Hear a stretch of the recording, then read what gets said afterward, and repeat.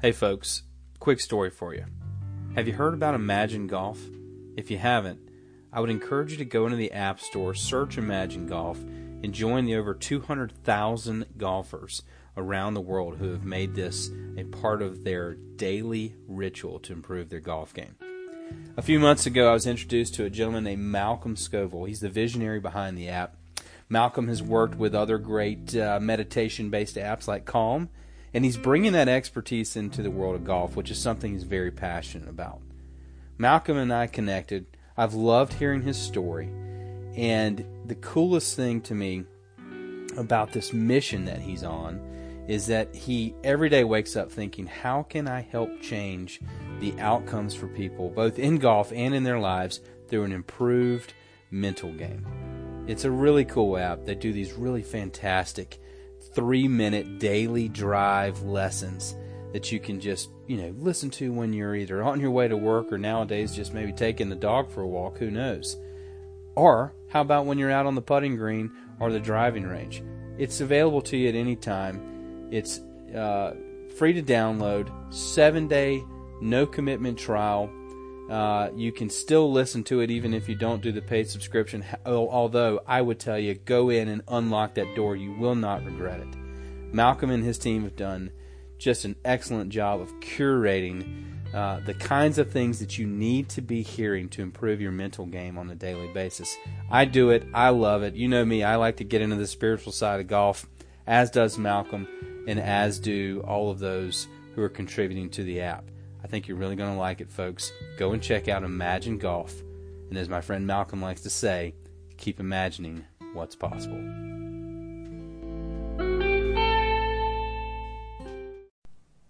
Hey there, friends. Jay Revel here. I have got an extra special episode of Mid-Am Crisis for you to listen to this week.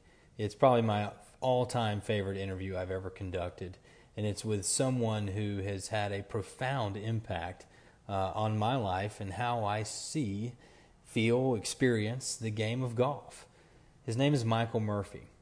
He is the author of one of the all-time best-selling books on the game of golf. His book, Golf in the Kingdom, undoubtedly changed my life. And I'm sure many of you who listen to this podcast probably have had a similar experience when reading the book.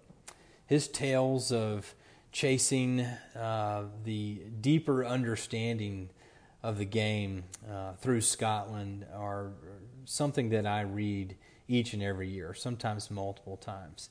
And every time I pick that book up, I learn something new about this game. I learn something new about myself, and usually discover some new meaning about why it is that I'm so drawn to the game, and probably why many of you are as well. Michael is 90 years old. The book has been in publication for nearly 50 years. It has sold over 1 million copies and has been translated into 19 different languages. Michael is still thinking very much about the game of golf today. He wrote a sequel to his book, Golf in the Kingdom, called The Kingdom of Chivas Irons. And that was also a great read. If you haven't picked that one up, I would highly encourage you to do so. And he doesn't play anymore. We talk about that in the interview.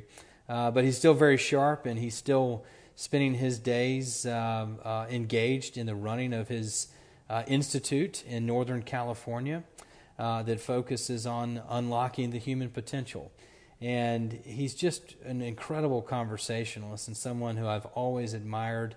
And it was just a great pleasure to have the opportunity to spend some time talking with him on the phone about golf and life and how those things are so intertwined and why this game has such special magic. And for those of you who have ever read the book, I think this episode is going to really connect with you. I think it'll probably explain why I think certain ways about the game of golf. Maybe we'll do a little bit of justice to your thinking about the game as well. And to those of you who have yet to ever read Golf in the Kingdom, I hope this encourages you to go out and buy a copy of the book. It truly, for me, was a transformative read and something that I think you would absolutely enjoy. I can't say enough about the book. It is a work of fiction, but I guess you would call it based on certain creative aspects of his own life. And I think, again, it's one of the most important books in the game of golf, and certainly one in my life. And again, I've had this recording on the books for a while. I've listened to it a few times and was sort of waiting for the right time to deliver it. And at the time of posting, it's PGA Championship week. The contest is taking place at Kiowa Island on the Ocean Course, which is somewhere that has meant a lot to me. I actually went there on my honeymoon and returned back a few years later for a guy's trip. I get into the discussion with Michael, and I truly had an out-of-body type experience there, where if there's ever been a time in my life where I was in the zone, it was that day on that back 9 holes at the Ocean Course. And Michael and I dove into that as well as a lot of other really fascinating points about the game of golf and why it matters so much to so many. So, without further ado, I'm going to turn this over to my conversation with Michael Murphy, author of Golf in the Kingdom.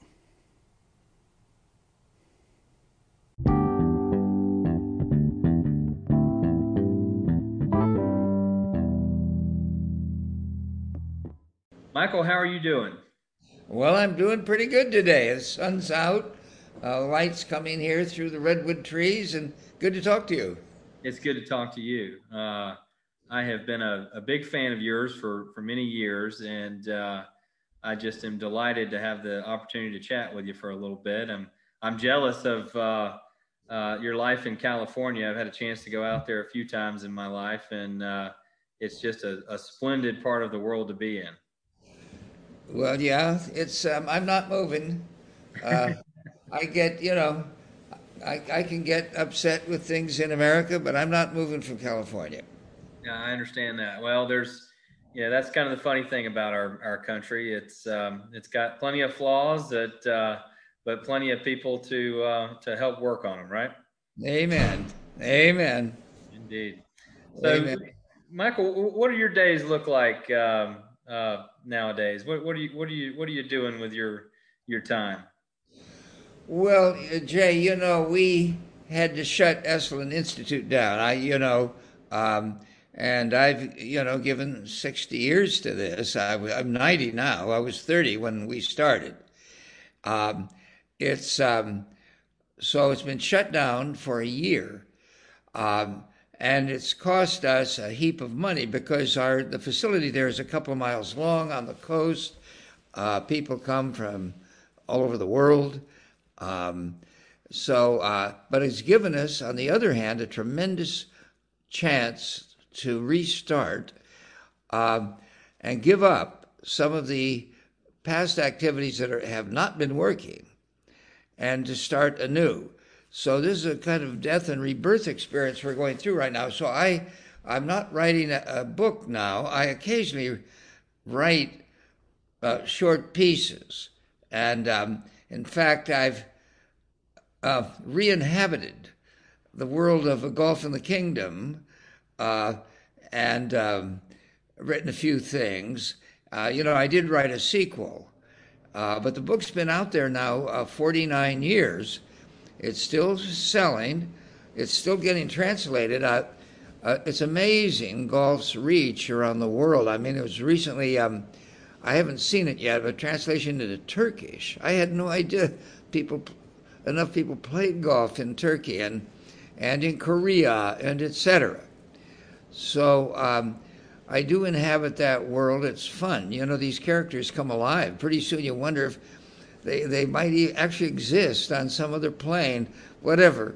So I do spend some time, but I don't play golf anymore,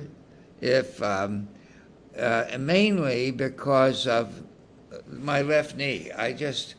Too much baseball, too much golf, too much competitive running. So I hate it when I go out with my buddies and they drive me by 100 yards. I'm not comfortable with that. I'm not a good enough person to endure these being outdriven by 100 yards. So I can swing my 5-iron, but so the game's changed a lot, you know. But in any case, I'm not playing, but um, the game is much with me because of the enduring popularity of that book and the sequel. So the when I wrote it, I had no idea I would get the response I've gotten, and the mysteries of the game, the mystical and occult experiences that people have seriously been reporting to me now for half a century. If you'd asked me, now I knew that was in the game. I mean, it awakened in me as a kid.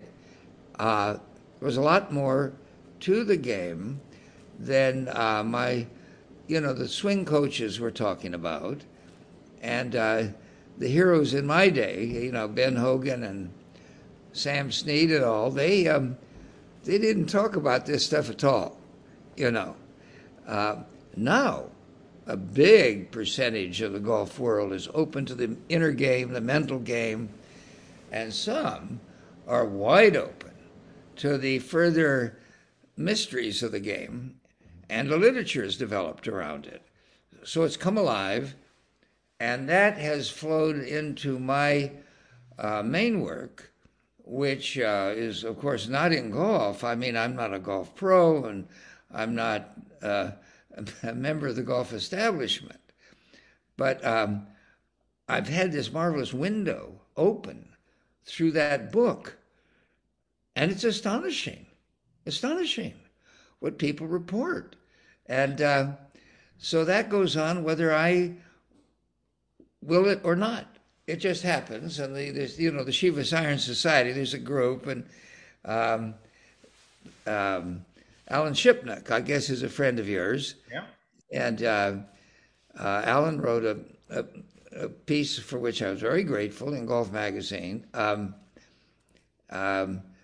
So anyway, that's a quick summary of me in relation to golf, and then to my main work, with which I'm totally involved.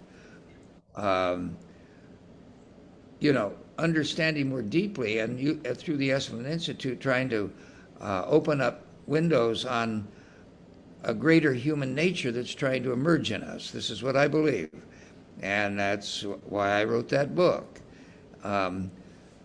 Golf is fabulous on whatever terms you play it, but it's also a tremendous way in to levels of consciousness that many golfers never knew about before they started playing, and then they have experiences that are aesthetic, that are deeply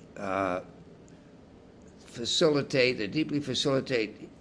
fellowship among with fellow golfers, and that at times open way out into new horizons of the human spirit. And that's the most outlandish claim I put forward in the book, but now I'm finding an awful lot of people are into this. I mean, it's amazing. It's funny. I read the book.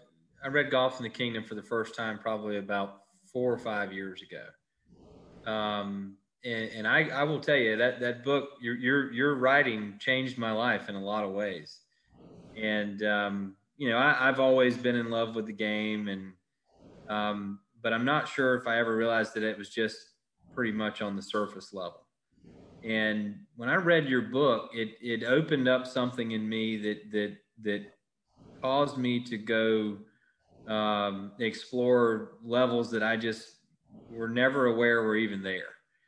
And it awakened something in my soul and changed my entire outlook, not just on golf, but on the game, on the game of life. And I go back and read it at least once or twice a year. I started again just the other night when we were setting up this conversation, and every time I do, I find something new in there that once again reawakens that in me. It triggers that pursuit, and it's just an incredible work. And it always makes me wonder, and I'm so thrilled to be able to have this conversation and ask it to you. When did that awakening first happen for you with the game of golf? And what triggered the beginning of this exploration that has, been a lot of your life? Yeah, well, that's a great question, Jay. Thank you for those remarks. I appreciate it a lot. I I did not start playing till I was 14, and my younger brother, he was 2 years younger, but he started a year earlier, so he was 11 when he started. I was 14. I was in high school, the first freshman in high school, and I took to the game right away. I had a kind of natural feeling for it, um, and I loved it. Um, and those early years. I mean, you get out there on the golf course at 7 o'clock. It's still wet out on the grass, and the silver sheen on the grass. And I was lucky growing up in Salinas, California, and it was 20 minutes away from Pebble Beach, and we could play Pebble for $5. And these are the world's largest gardens. Never has so much money been spent in creating these, say, 20,000 golf courses now, ranging in size roughly from 100 to maybe some of them, a few of them, 200 acres. Okay.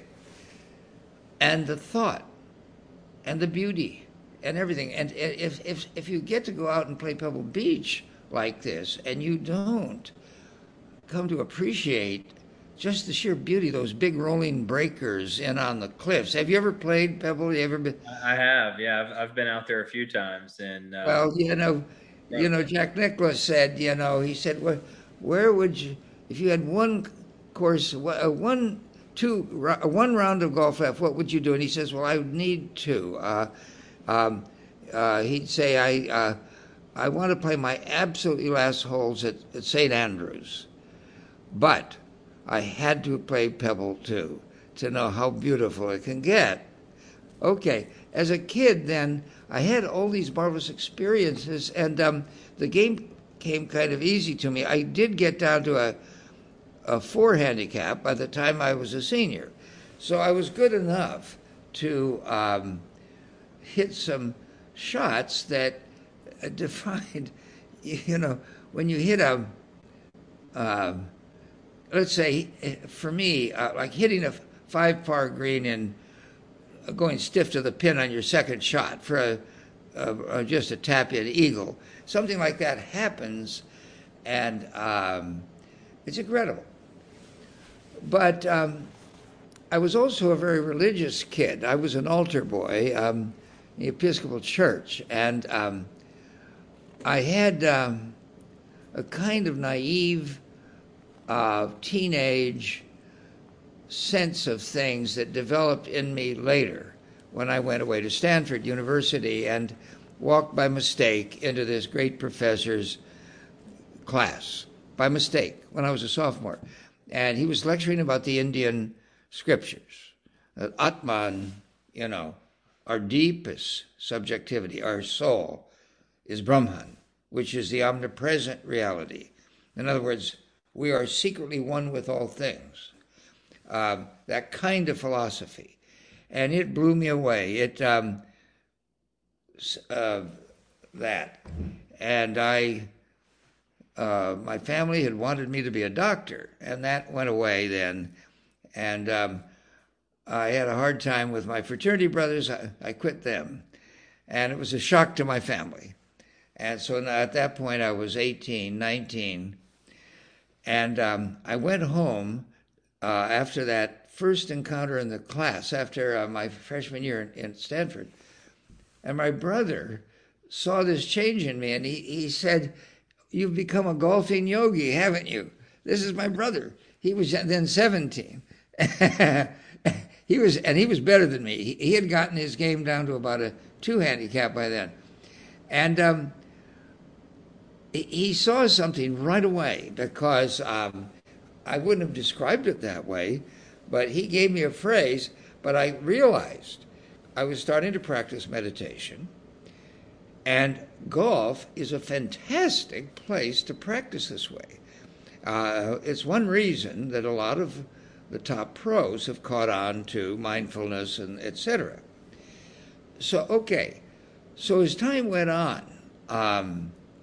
and I went my outlaw way, I graduated from Stanford. I went to India and spent a year and a half in the ashram, the retreat place of the teacher who had the most influence on me, Sri Aurobindo, an Indian philosopher. He was actually, prior to his awakening to the spiritual, the mystical, had been a prime leader of the Indian independence movement and had spent time in jail like Gandhi. He was the first massive influence on me to shape my worldview and led me coming back to the U.S. and starting Esalen Institute. Okay. But along the way, I kept playing golf, and a couple of my buddies who now shared my worldview and this early outlaw, activity, because it was strange back in the 50s to be doing yoga all the time. It was a shock to my family. I mean, if I had done anything else, it would have been okay, but to be a yogi. And they wondered, are you going to lie down on a bed of nails? I mean, what are you going to do with yourself? And my father said, I hope, son, you're not going to become like Om the Omnipotent. This was an American guy who said suddenly he was a Hindu, and he lived in Long Island, and he kept a hippopotamus in his enormous swimming pool. He was very rich. And my father said, oh, my God, you're going to become like Om the Omnipotent.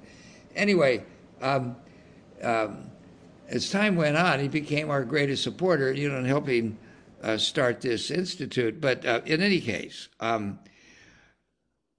have to put it this way. Looking back now, though I didn't appreciate it then, I got to watch the Bing Crosby tournament over in Pebble Beach. Back then it was, and I got to watch Ben Hogan play and watch him practice. So now I was in my, I had watched Hogan in my teens, but and so in those days he would go out to practice on at Pebble now it would be alongside the second hole, and he would hit shots by himself. And believe it or not, hundreds of people would gather to watch him in silence, including 20 or 30 of his fellow professionals. They wanted to watch Ben practice. He really advanced the art of practice. And it would be silent. And you could hear the rolling breakers there at Pebble. You could hear him and sit there for an hour, hitting these shots, fades, draws, these kind of Texas rising shots. They call it aeroplaning. You hit them low and they kind of rise up, learning to play under the wind. And it produced a kind of enchantment that I think really went unconscious in me. So I didn't turn to writing that book until another 20 years. I was pushing 40. I was 39 going on 40 when I sat down to write the book. I had not written any book. My brother was a writer, and the family had decided he was going to be the writer and I was going to be the doctor. By now I was just this yogi who I hadn't worked except menial jobs to keep myself alive. My parents said, son, if you're going to be a yogi, you're going to have to go out there and make some money to support yourself. So but anyway, the Institute started. It took off. And I sat down to write the book. I tell you, Jay, the experience was like I channeled it. And how I came to that. But I do think there was the influence of Hogan, not as an example of Shiva science, but of the trance-like state that some of us, I would say virtually all humans get into it at some way or another. I mean, a lot of people go fishing and they get stoned out there, just sitting alone, casting their fly or whatever they're doing. Or bowling. I don't want to sound too snobbish, but it's hard for me to get too excited about bowling. But people get out there and they get into the state bowling. It's a kind of hypnotic induction, and in all sorts of ways, countless ways. This is what I write about, and I've written 8 books, and this is the basic theme, that we are wired to move into these states, and golf has a particular genius to do it, arguably more than any other game. And this, take a lot of conversations. But anyway, all of this was kind of planted in my unconscious. So as I started to write, it became more and more real. And then when it was published, before the book actually came out, John Brody, who then was the quarterback for the San Francisco 49ers, and I was a great football fan of the 49ers out here, and he approached me and said he was bowled over. He had written it, he had read it in galley proofs, and wondered if he'd like to do a book with me, the two of us. So that took me to the 49er training camp, and now I'm talking to these giant guys. Some of them seemed twice as tall and bigger than me. My tendency was to salute each of them. Here I am, a rabid fan, and going to the training camp and talking to Brody and to these guys about these being in the zone. That word hadn't been invented yet, in the zone. So now so that's 1972, and door after door after door opened, and people telling me experiences. One guy, a pro named Benepi, and his son was on the tour, and he was a country club pro, I believe. But in any case, I got a letter from him that summer. As the book was coming out, he said, I read your book, and I went out to play, and I was in a state I hadn't experienced, and on the 18th hole, he said, which is uphill, for the first time in my life, I reached it. It was a 5-par. I hit it in 2 shots. It was a long uphill hole. But the weird thing was that as I was walking up the hill, I felt like I was walking downhill. So he said, is that what you mean by true gravity? Well, okay. So to get these stories, it's been one of the tremendous delights of having written the book. I mean, and so these experiences come along that I'd never heard of. No one. Suddenly you're walking downhill when you are walking uphill.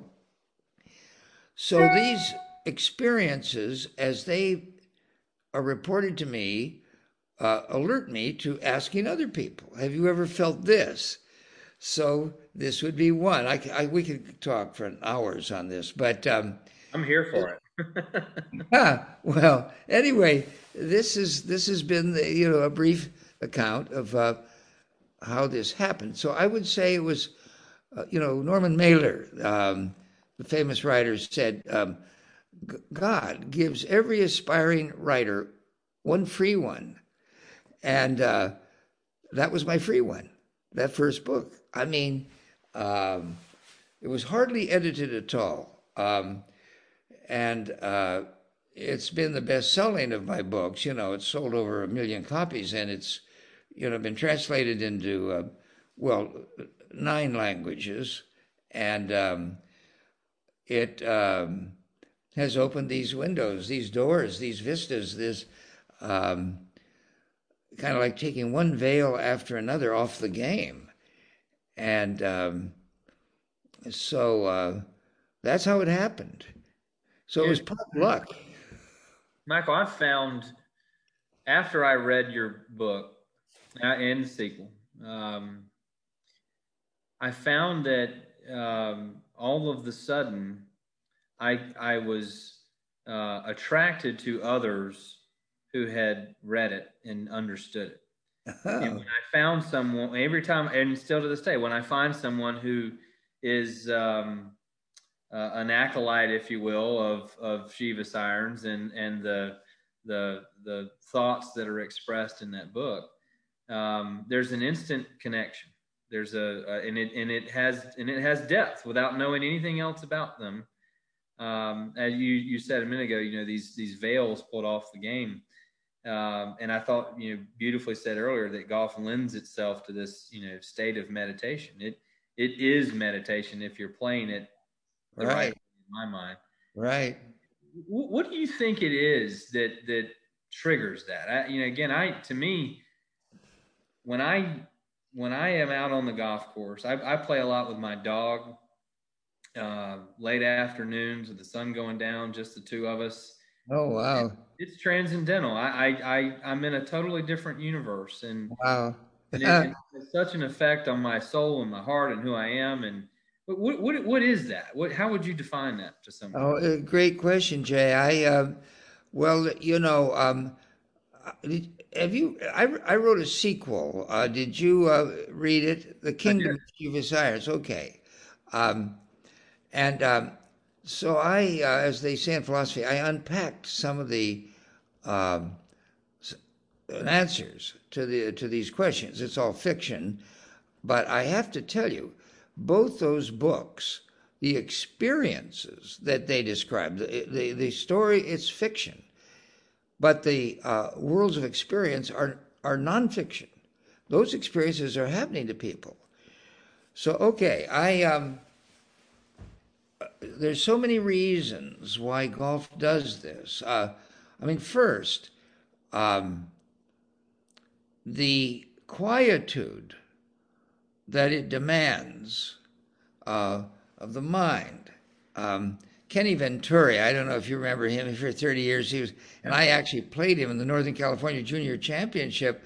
He beat me, but when we were kids, and I don't even play in a few years. But he liked to say, the shot you get is the last thought you had even as you were swinging. And just as you're about to swing, you remember that lake. And oh boy, and what do? You pull away, let's say it's off to your right, and you pull to the left. In other words, that quietude of mind is powerfully correlated with either true emptiness in your mind, a real stillness, or a very clear visualization of the shot you want. Either way, you line up as a deep meditator lines up in let's say, at an Indian ashram or in a cathedral. No matter what your religion is, you conform your body and your mind to these greater things, vistas, levels of consciousness, whatever. It's a right alignment. That alignment, now, the language in the religious traditions and the yogic traditions and the shamanic traditions, there are always words for this.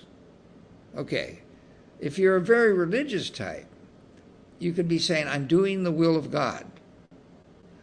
Or you might say, I am feeling the soul of the world. And it's amazing to me how often golfers who have not studied mysticism or Indian philosophy or anything, but they'll come up with their own words. And that phrase, in the zone, appeared. There are different theories about where it came from. I think it probably came out of the world of tennis, actually. And it came out in the mid-'70s. And the Golf of the Kingdom was out there. And so people have taken, some people mistakenly think I invented the term in the zone. And I have to say, well, I'm sorry, no, I didn't. And but the point is that being who we are, dependent on language, many of us search for words to describe what's going on. So, okay, so this is where my life work has magically flowed into what I've been given through this book. And of course, I'd been studying all of this for years before I wrote the book. So it was mainly conscious, though I did not know that golf had this much power to do this. Okay, so I start then with the requirement of the game itself. If you want to play a decent game, you have to do certain things that put you in this state.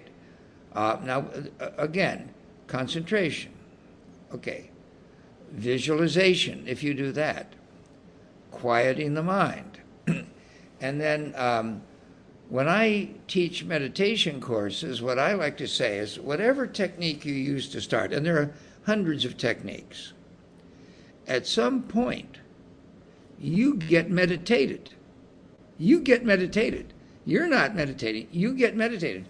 It's like a baby.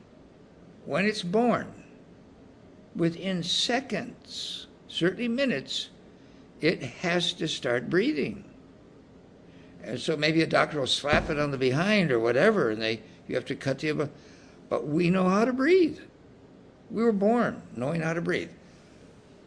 I maintain we know deep down, even though our parents never told us, our priest didn't even tell us maybe, nobody told us, we know how to do this.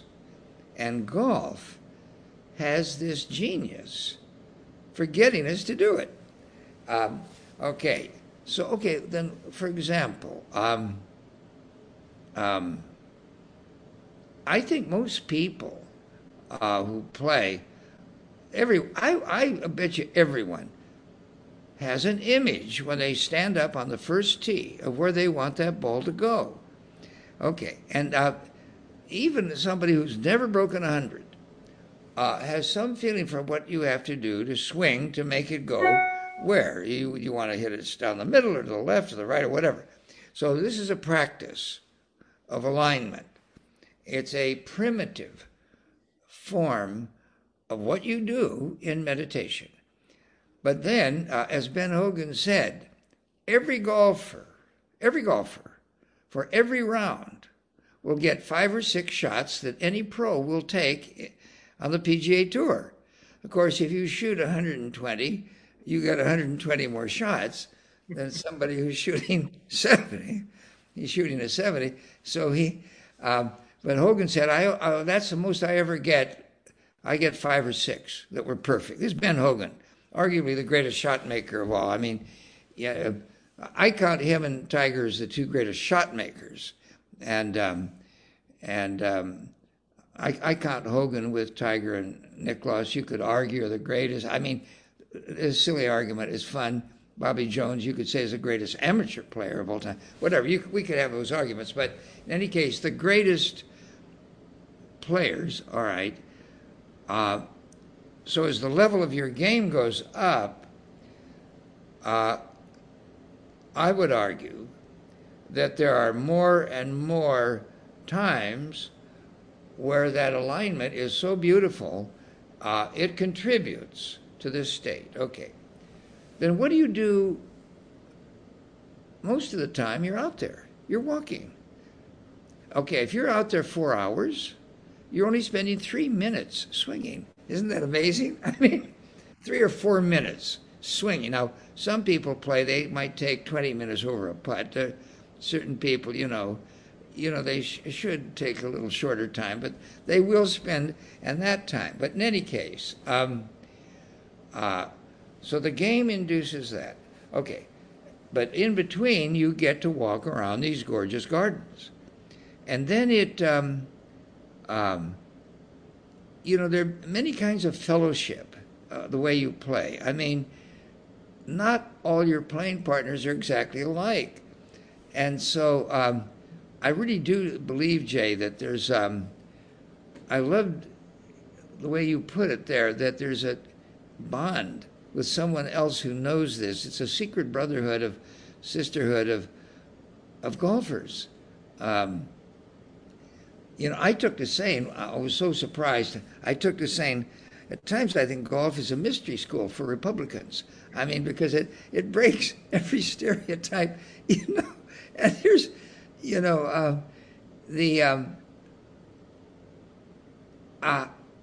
so the quality of fellowship, the aesthetics,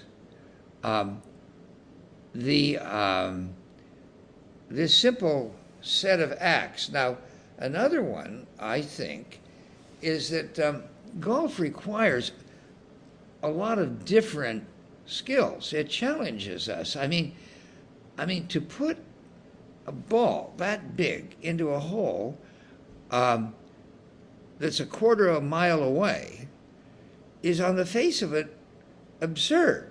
Some people think it's insane. I mean, and you spend hundreds of dollars to torture yourself trying to put this little ball in that hole. So it means you stretch yourself. So you doing this, and then you, when to swing, and now if you care about any distance on your drive, that's an athletic contortion. I mean, our ancestors, let's say our primitive ancestors, couldn't have time to tee up a ball. Let's say if they're being charged by a wild lion, you don't have time to tee the ball up and take that swing. So it's an unnatural act. Running is a natural thing. Our Paleolithic ancestors can run for their lives, and kids want to run. If they have a chance to run, they'll take that over walking any day. You watch a 3 or 4-year-old, hey, walking's boring, but running's fun. So those come natural to us. But teeing up for a driver, I mean, I would say swinging at a pitch in baseball is a little more natural because you're just swinging this club, this bat. But golf, I mean, and then all the books to analyze. How can these guys now that hit it 350 on the fly? I mean, that is a hell of a thing. And so that your body, by having to do many things, the great philosopher Spinoza said, make the body capable of doing many things, and you will be led to the love of God. And a lot of athletes, not just in golf, but elsewhere, find themselves in this zone condition, and there's been a whole language arise in this. So it's a half-conscious, sometimes unconscious enactment of what these great mystics have learned to do, and in the great yoga systems. And who would have thunk, that this game took this evolution? It's amazing. So those are some of the reasons. But at the end of the day, it's there's still mysterious elements. We could talk too about this idea. It's all over the world about that we have energies beyond our ordinary energy. And in the martial arts, they talk about, from Japan and China, ki or chi or something. So you could, I did give a speech in Japan. It was an international conference on recreation. So they had me talking about golf. And so I thought I would amuse the audience by saying that golf, gorufu, in Japan, they can't say golf, gorufu. And the martial arts, where jiu-jitsu, like jiu-jitsu, become a path. Judo. Do means a path. So I spoke about gorufu do. None of the Japanese audience smiled or laughed. For some reason, I couldn't get the idea, but all the Americans in the audience were smiling and laughing. I was trying to give a humorous speech, but I meant it, that we turn golf as a mere game into a practice, whether we know we're doing it or not, because it leads us. So this is the secret of true gravity. The gravity is not to I use that as a term, Shiva Sayers, not to the center of the earth, but to the center of the soul. So and that's why it produces, in some people, it does produce this amazing quasi-levitation. It's a little more common than people realize. That happens a lot in basketball. They talk about the play above the basket. You see some of these guys go up and dunking, and then that is kind of a lore. And it's there in football. It's in a lot of sports, this elevation or levitation. And it's there in golf, and every now and then, not everybody has it. But I would say it's this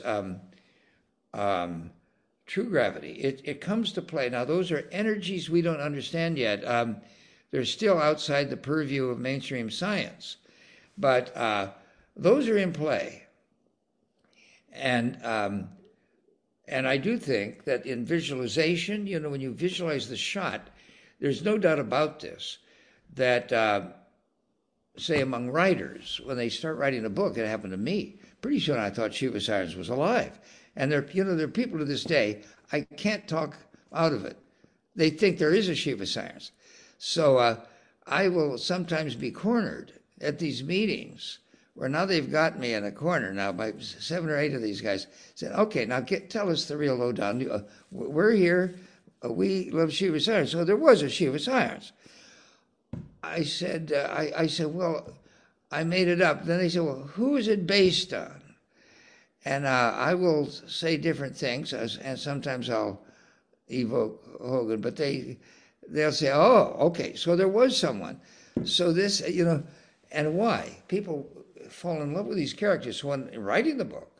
And this happens to a lot of writers. Pretty soon the characters are talking to them. I mean, you actually hearing the voice, and you feel like you're channeling this stuff. Well, that power of imagination is present in these great practices around the world, and it does bring into play these mysterious energies that are hard to account for simply with muscular exertion or endorphins or neuropeptides or the laws of physics. And then you have this lore out there, Jay. You must hear this. A guy will tell me, I hit a ball that faded and then it hooked. I've heard this a lot. Or it hooked and then it faded. And then they said, well, could have been the wind, or it was the ball was nicked, so it was laws of physics. But I swear to God, you hear enough of these stories, it's mind over matter in some ways. That's in play. So these energies are in play, but that's part of the marvels of the game. It's a big theater of the occult. Stuff happens beyond our ordinary reach, either mental or physical. Something beyond takes over, and that the game has a peculiar genius for that, I believe.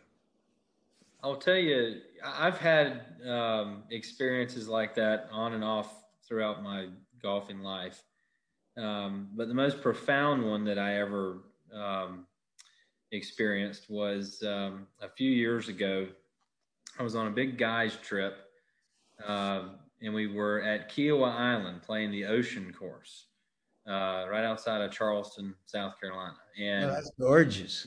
Beautiful place, just wonderful. And I had been there before, and I think this, I actually think this is there's something to this, but I had been there before on my honeymoon, and my wife was kind enough to let me play on my honeymoon at the Ocean.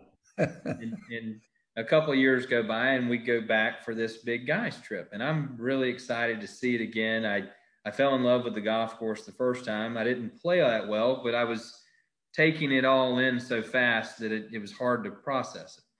And I had a feeling I'd play better the next go round. But the night before, we got into the booze a little too heavy, and I woke up with one of the most awful hangovers I've ever had in my life.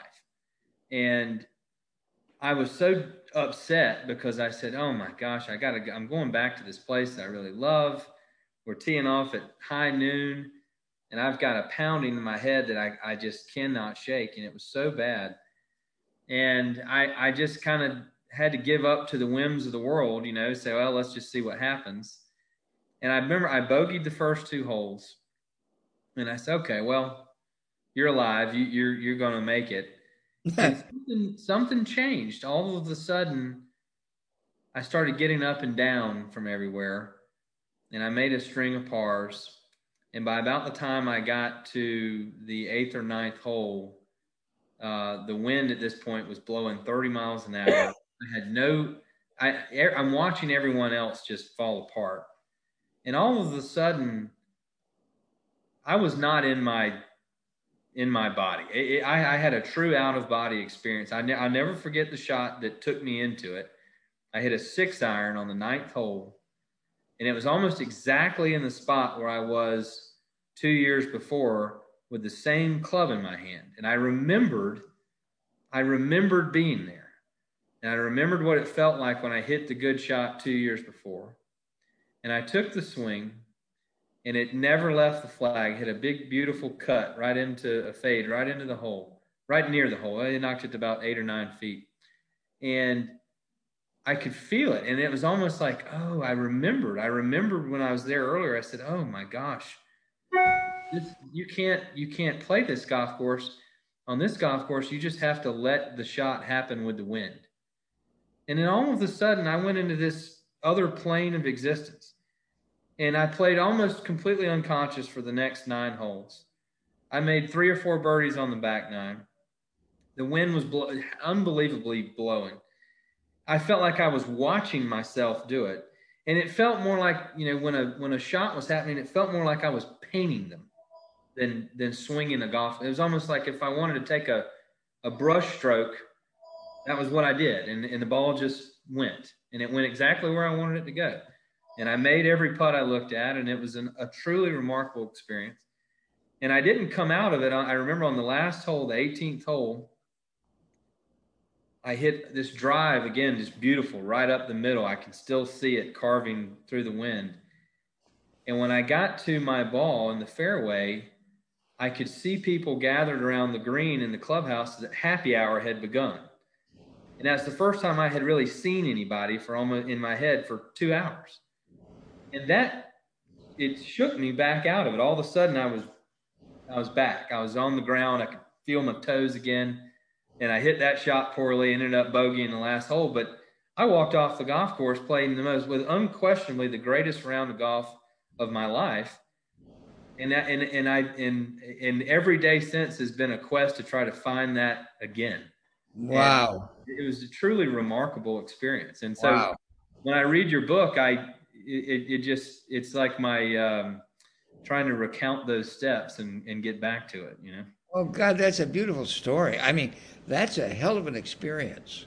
It was To come out of a bad hangover, playing in a hard wind and shooting around like that, boy, isn't that something? That's a beautiful experience. Wow. Yeah, if the game can, well, that happens. I mean, these are touchstones for us. I mean, when you have an experience like this, and you're never going to be the same again. I would argue that every time when you go that beyond, let's say, the ordinary, it registers in your unconscious. You can't forget it. And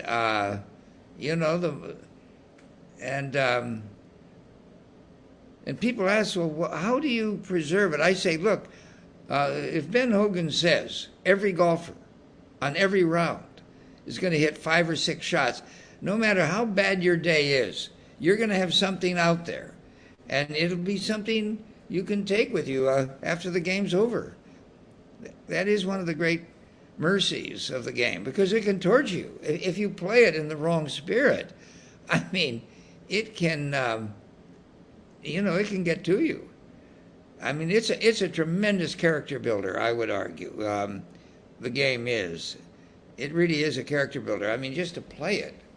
I mean, some guys have such a terrible temper that the game never enchants them. In high school, I saw that. They were just impossible. You have to control your anger for some men particularly. I've never played with women who get as angry as some of my adolescent male friends were. I mean, but in any case, well, that's a beautiful story. Wow. You know, you use that word enchant, and that really speaks to me too, because I do think there is something about golf that if you're willing to, if you can go beyond the obvious, it will pull you deeper and deeper and deeper and Yeah. deeper into it. And once you get down to that, whatever you call that enchanting layer of the game, I just, for me, it just has changed everything about how I view, the Yeah. entire existence. Well, gee, it's wonderful to talk to you, Jay. I very much appreciate your take on the book and the fact that you resonate that way. I mean, my God, I mean, it's, that's great.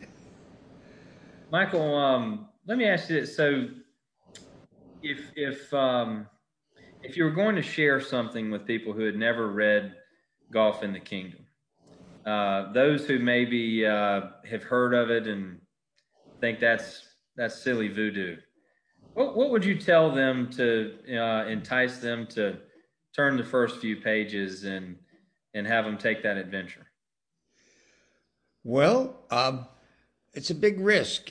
You'll have to risk 20 minutes to get through 3 or 4 pages. So it's a tiny risk, and then you can read on and see if it registers, if there's a resonance. And for an awful lot of people now, half a century, certainly at least 1 million people, I mean, it's sold more than 1 million copies, I mean, have found it as a kind of a key to a lock that we all have to, or locks, I would say locks, that we encounter in our normal lives. Our frustrations, our paths not taken, and whatever. And I would say just try it. That's all I can say. And for a lot of people, it seems to work to, definitely works, to open a new vista. I mean, that's about all I can say. It doesn't mean you have to play golf. A lot of people get a lot out of it that don't play golf. So it's had an audience out beyond just golfers. And it's been adopted by different sports teams. It's kind of given me an unwarranted status in certain sports circles as some sort of guru, which I'm not. But so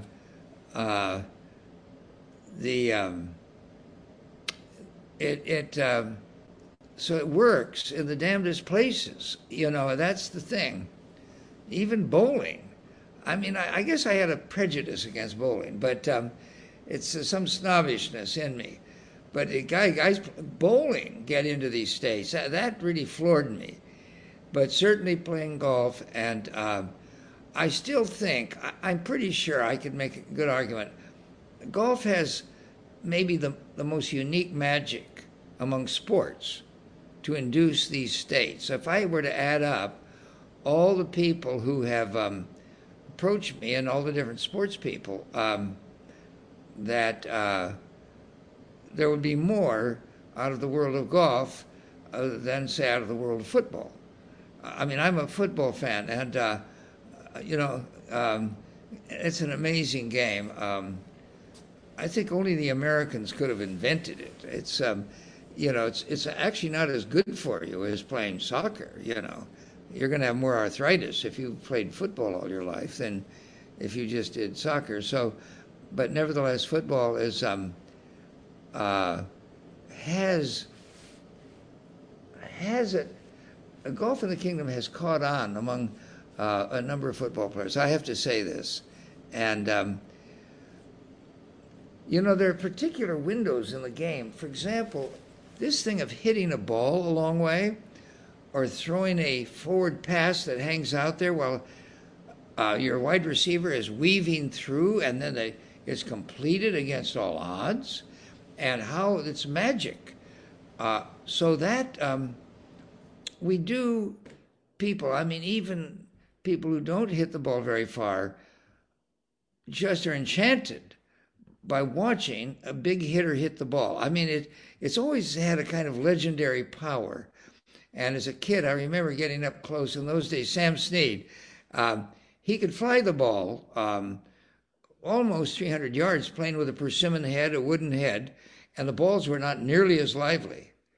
And to watch that ball disappear out there, it's thrilling. And then you watch Hogan hitting those balls, and he'd play a fade or a draw, and going right to where it is. It's awesome. And watching him practice, and watching these other pros. And I remember some of them were interviewed. I actually had the nerve to ask them, "Why are you watching Hogan hit it so much?" He said, "I pick it up by osmosis." I remember this one guy out there, this is way back, and I just pick it up by osmosis. And, we could go on and on talking about all the different keys to this understanding. And there's this idea of transmission. We're all transmitting to one another. I mean, animals do, humans do. Telepathic. You don't have to speak. Feelings or images are transmitted. There's been a lot of study of this. This is what a lot of the stuff at Esalen that I started into this, studying it.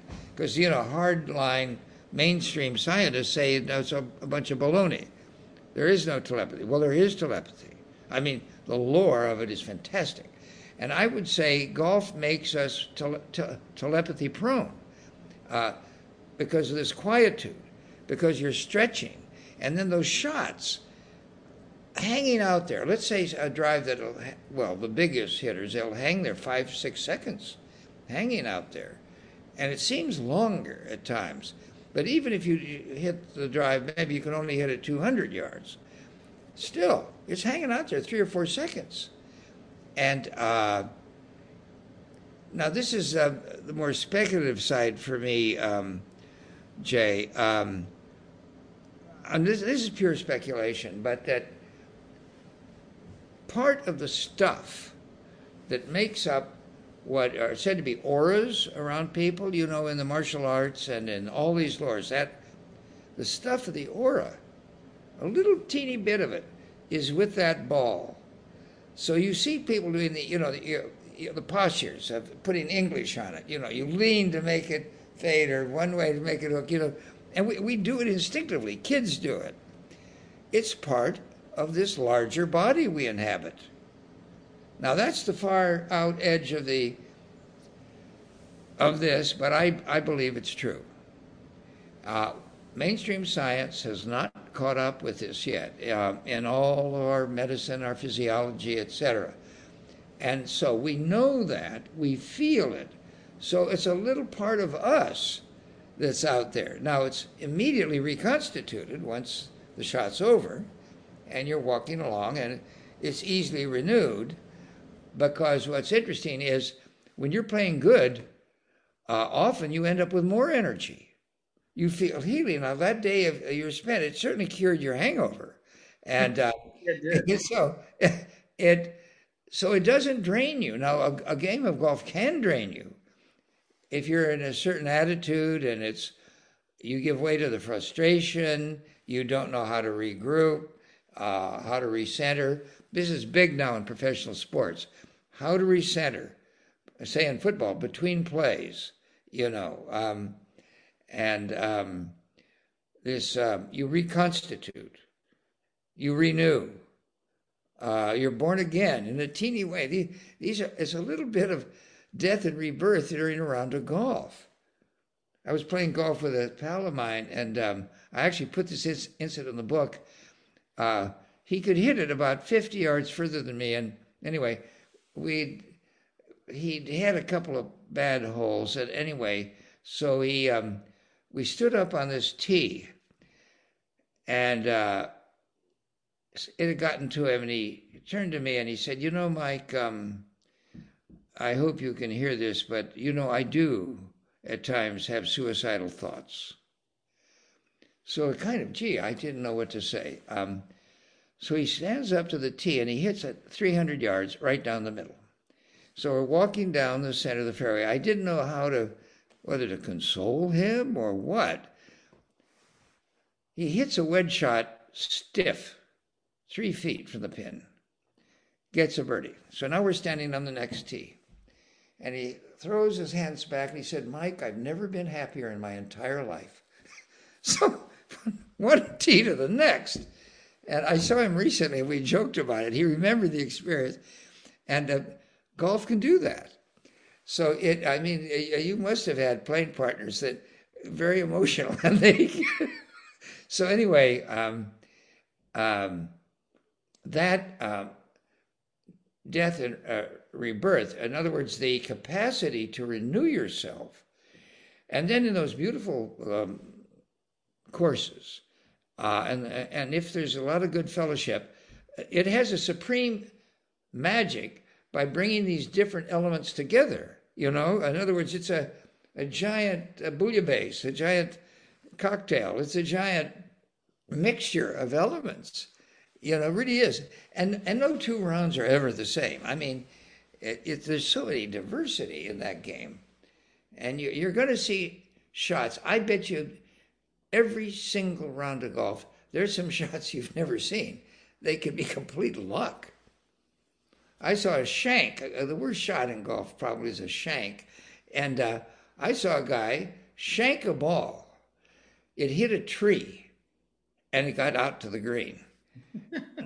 I mean, what do you do with that one? I mean, you're going to see something like that. And that's part of it. The game is very surprising. It's full of surprises. And it takes you so far afield and then back and around. So you're not going to get that stretching and that complexity, say, in ping pong. I mean, and God bless them, but you're not going to get that much in tennis. Tennis is a great game and great athletes, but or swimming, which again, these stupendous athletes swimming, and it has its own genius. But golf, you could argue, has the craziest genius of all the games. It takes you to more places. It demands these different movements. I mean, and then, oh God, I could tell you forever about the weird experiences people have over putts. I had a guy tell me, he said, I had a real bad one. I wonder if you could help me understand it. Every time I would line up on this bad day, I would look to the hole and I would see this toad squatted on the hole. So I said, well, what do you make of that? So one of my theories about golf, it's also can become a sensory deprivation, because as you focus, you can get into a tunnel. And some pros, they have to learn, they get so far into that, they close everything off. But what happens when you do that, let's say in a flotation tank, and some athletes do this.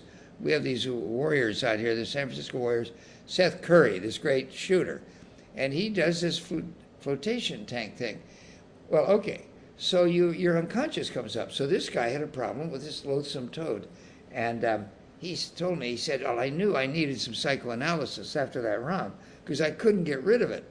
But you'd be surprised the torments, even over a 3-foot putt. There's something about those putts that are too much for a tap-in, but they're short. They are maddening for people. They're the worst testers of all. And particularly if you're competing, or if you have a bet, or I had another guy who told me every time he'd line up, he would see the face of Richard Nixon there. And so he had to putt right into Richard Nixon's face. That one, he couldn't figure that one out. So you get these things. So the game is, can be an arena not only of enchantment, but at times as possession by weird shit. I mean, just weird shit. I mean, It's the truth, though. I mean, it absolutely is. no, it can do that. And then another thing I took out of Golf in the Kingdom actually was needling.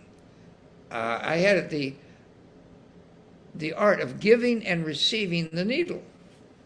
So this friend of mine, the same one that had this thing where he went from suicidal thought on one tee to the happiest day of his life on the next tee, he was great at needling, and he so I would get into a kind of playing trance, and we would compete. And for a while, I was winning too much money from him. One of our mutual friends said, and this guy was, he could hit the ball further than me, and we were definitely equal. I was lucky but somehow. So anyway, we're walking down the fairway, and I was in like this, and I was with my wife was playing with us. And so he was some ways distant, but he said it loud enough so that I could hear it. Isn't it wonderful, Dulcie? He said, that Mike has such a beautiful ministerial air about him, like a priest. Well, it blew my game out. It broke all my. He was needling me from a distance, and that I was, being ministerial. It worked. It ruined my game for a couple of holes there, but anyway. But that gets to be a challenge, and on the circuit, and the PGA thing, they really can't do that, but they do it in subtle ways. I'm told. I've heard some great stories on that. So that gets to be an aspect of the game, whether you admire it or deplore it. Nevertheless, it's out there. And of course, that goes along with a lot of bonding. I mean, friendships in golf. Golf is, and when the game was developed by the Scots in the 16th century, the king, one of the Stuart kings, King James the something or other, the fourth, would always play with a commoner. So this was great at St. Andrews. So here's a working guy and playing with the king. And he loved doing that, and it made him a good king in the eyes of a lot of people. So the same today, you get out there, and I think all of us have met some extraordinary characters on golf courses. Oh. And I don't think we have time. I could tell you some great stories playing on the Russian golf courses. Oh, I'd love to hear that. With a mafia guys, seriously. Well, seriously. And one guy I played with, he had a bodyguard who actually pulled a gun on some trespassers on the golf course. He didn't shoot. He just waved a gun at them. And I knew this guy then was a mafia. This was in Moscow years ago after they had opened up, to the west. And so God knows who you're going to meet out on some of these golfers. Well, listen, I see that our time is maybe gone beyond. I don't know. It's all right. I've loved every second of it, and I hope we can do it again. Let me ask you this, Michael, because I think it's relevant to that point about the bonds of friendship in golf. Maybe this is a good place to wrap up. One of my favorite things that you wrote in Golf in the Kingdom is the line, and if memory serves me right, I believe it's Chivas says it to the character Michael in the book, about golf being a game for the in-between times, and how when you think about it, life is mostly the in-between times. Yeah. That to me really struck me, and I'll tell you a moment where it really meant a lot to me. Last year, I however you want to phrase it, I lost my job and went into a whole new venture, and it's turned out to be one of the best things that ever happened to me. But I remember the next morning, I didn't really know what to do. And my dog walked in and kind of nudged me, and I said, okay, well, I know what to do. Let's go to the golf course. And I thought about that line a lot that morning, being out for a walk. And I think about it almost every time I go for a walk on the golf course, and especially when I'm with friends. you talked about, a round of golf, you might only swing for 3 minutes. And I just find that to be the real magic elixir of the game, is the fact that you're really only playing for a few minutes, but you spend hours at a time wandering around. And your point about golf having this certain magic, I think it a lot of times boils down to, it's the only game where you have to both simultaneously venture outward and inward. And to me, that's the thing that transfixes me every time I step foot onto a golf course. So I don't know if there's a question in there or not, but I want to thank you for writing that line, because it's meant a lot to me at different points in my life. And I want to thank you for that line, Jay. That's a beautiful line. The game takes you both outward and inward. That's a great line. I think I'm going to steal it. well, it would be my pleasure to contribute a lot. No, that's beautifully stated. It's true. I mean, that's true. It is an amazing shifting of that long vista, and then the different focusing from along. Let's say you look at the hole. Let's say you can see the hole from the tee, and let's say it's 400 yards, quarter of a mile, and then you come up, and then you are having these 3-foot putts, and then you're totally within at times. That's beautifully put, actually. That's one of the secrets of the game, right there. And by having to change perspective, but keep your center, it's like our whole life, where we're always being challenged to new perspectives, in our work, in our relationships, and yet to find a center deeper than all the different shifting perspectives. I think that's part of this nudging. It nudges us deeper just by having to do that. And I've never heard it said more bluntly than that. That beautiful. It takes you outside and inside, back and forth. Oh, thank you for that. That's a nice summary. I appreciate that. That's a great line. Well, maybe we can plumb those depths a little bit more on another call before too long. Okay, it's a deal. It's a deal. I would love that. Deal. Well, Michael, I can't thank you for your time. This has just been one of the great pleasures of my golf riding life. Well, great to meet you, Jay. I thank you for this talk. I enjoyed it. You got it, Michael. Well, I hope we can stay in touch, and I'll send you a few things to take a gander at, okay? Absolutely. You got it. To be continued. Indeed. Okay. Well, have a great day, my friend. Same to you. We'll see you soon. Okay. Bye-bye.